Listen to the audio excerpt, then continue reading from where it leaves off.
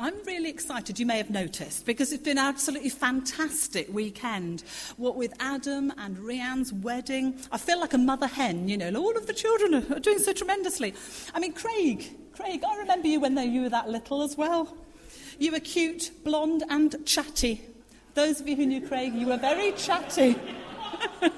He's still cute, he's still pretty blonde, and he's still quite chatty. But he's actually quite a lot longer than when I first saw him some 10 years ago. And it's wonderful to see how you've come on and how you've come to know the flowers in between us here. They're beautiful. Thank you, Chris. Another bunch of flowers. Yesterday there were loads and there's more. Anyway, so it's wonderful to see how you've grown and how you've come to know Jesus. And you are a genuinely brilliant witness to him. Somebody get him another 4 points wristband. I did try today. Alison Claxton is holding mine hostage at the moment. You had a foot. Oh, well done, Susa. That's the support that you need. That Craig has been wearing at school the 4 points wristband. And it explains the Christian gospel. And I had somebody talk to me, one of my piano pupils, that's my other job. One of my piano pupils said to me, "You've got the same wristband on as Craig. What does it mean?" Isn't that fantastic? So I was able to share the gospel with her, which is brilliant. I mean, that's a kind of witness that you want. Somebody just gently shares something of their faith with others.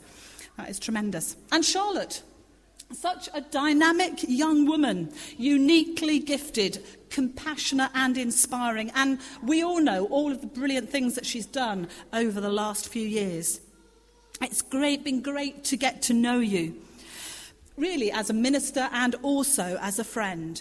We've learned things from you, and you've probably learned stuff from us, like never go in a car with Sally Willett, especially when you're the edge of a South African township, because she has no sense of direction. Charlotte will have etched in her memory that day when I said, "Don't worry, I'll take you home." We went deeper and deeper into the township. We were there and it was getting darker and darker. Sat-nav doesn't cover Grabau, does it? It really doesn't. And we would just go, Charlotte, just smile and nod and wave. We were like the Queen. We were going like this through the township, smiling. And we got out, didn't we? We did get out. You felt safe. Just so very safe and protected. I'm surprised she's here today. And also, Charlotte is my text friend. Yesterday I mentioned that Jenny is my text friend. We have this incomprehensible language to anybody else. Charlotte, I understand your texts. And also your texts are a great encouragement to me. She'll text to me, and when I'm doing things like Star Trek assemblies at high school, she'll tell me how to do them. She'll give me pointers and things. So if ever anybody wants to preach or teach, just become a text friend of either Charlotte or, if you need to, Jenny. She is also a blessing with her texts, even though I don't understand sometimes the blessing she gives me. Kyle, you are a wonderful, wonderful lad. I just love Kyle. He's tremendous. You have an incredible memory, Kyle, as well, don't you? Remember stuff. And I wonder if you remember when you were very, very little, and it was a very sunny day, and it was my turn to be on Kyle watch. Do you remember that door was open? You've got that cheeky grin on already thinking about it, haven't you? That door was open, and the other door was open. Andrew was preaching, and I was running around. And we spent all of the service running around, didn't we? Because you wanted to go outside. Hopefully you don't today because you're getting in here. But I just remember that day. Now, you have grown up, haven't you? You've grown up. Not quite as long as Craig, but you're getting there. And you're no longer circuit training perhaps in church, but you've grown up to be a young man that your family would be proud of. You've matured, and as you've already shared, you've come to know Jesus. You've still got that twinkle in your eye, Kyle, but you are a sensitive, lovely, and a kind young man. And I love it that the other day you came up to me and you said, "Sally, how's Andrew?" Kyle for pastoral care team. That's what I say. So 3 young people with such potential who have that ability to really go on to mature and to grow deeper in their relationship with God, to develop to be the men and young women of God that he calls them to be. So you want wise words from me? Oh dear. I'll perhaps have to do a bit of texting while I get Mr. T to actually read to us some wise words from St. Paul, who will perhaps say something for me. St. Paul had a young man that he was mentoring and developing and growing to be a preacher. And this is some of the advice that he gave to him in the letters. They didn't have text in those days.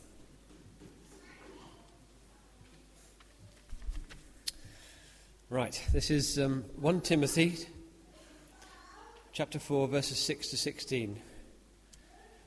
And I hope it's coming from the Message, because that's certainly not King James Bible. You've been raised on the message of the faith and have followed sound teaching. Now pass on this counsel to the followers of Jesus there, and you'll be a good servant of Jesus. Stay clear of silly stories that get dressed up as religion. Exercise daily in God. No spiritual flabbiness, please. Workouts in a gymnasium are useful, but a disciplined life in God is far more so, making you fit both today and forever. You can count on this. Take it to heart.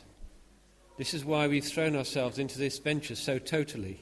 We're banking on the living God, Saviour of all men and women, especially believers. Now, especially for the three in front of me, I think.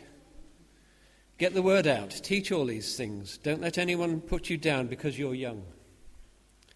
Teach believers with your life, by word, by demeanour, by love, by faith, by integrity. Stay at your post, reading scripture, giving counsel, teaching. And that special gift of ministry that you were given when the leaders of the church laid hands on you and prayed, keep that dusted off and in use. Cultivate these things. Immerse yourself in them. The people will all see you mature right before their eyes.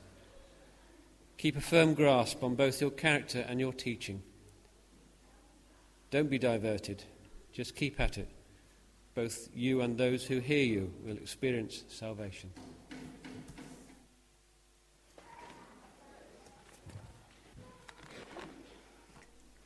Have to have a 3-point sermon. The first one is, don't get spiritually flabby. Craig, I know you're very sporty. It's badminton, isn't it? And skiing and, yeah? Rock climbing. Yeah, rock climbing. Keep holding on.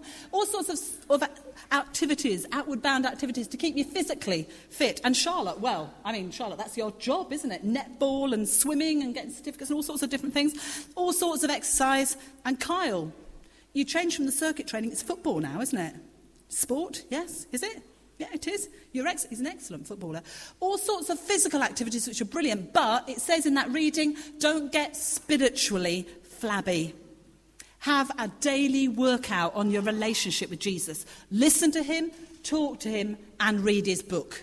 That is really good advice from Paul. Also, remember this, that you are uniquely gifted.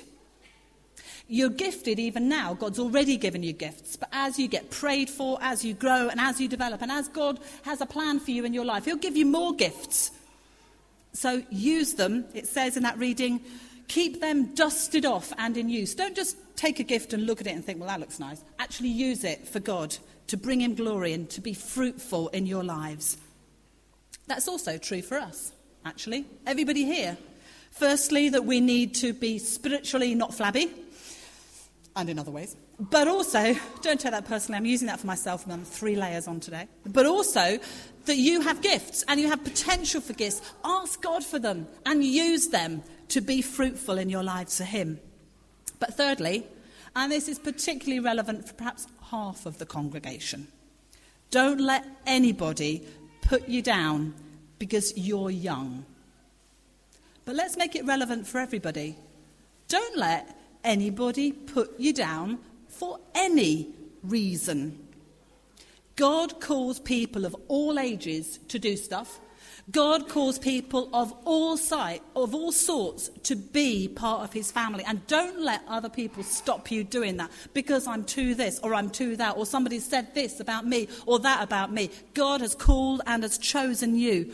It says, when we're thinking about the young aspect, God said, Unless you change and become like little children, you won't enter the kingdom of heaven. Don't cause any of these little ones to stumble. And that goes for everything. Don't pick on people and say stuff about people that puts them down so they can't move forward. And also, don't let people do that to you. The word then that Paul gave to Timothy, his young protege, the person that he was growing into being a preacher and a teacher, is the word is relevant for each one of us. Let us keep our relationship with God going. And if we haven't got one, let's start one up. Let's become that text friend with God. Remember that if you follow him, he will give you more and more gifts to bring him glory. And don't let anyone put you down. You are his beloved son, his beloved daughter. And you are, summing up what Carl said, welcome into his family.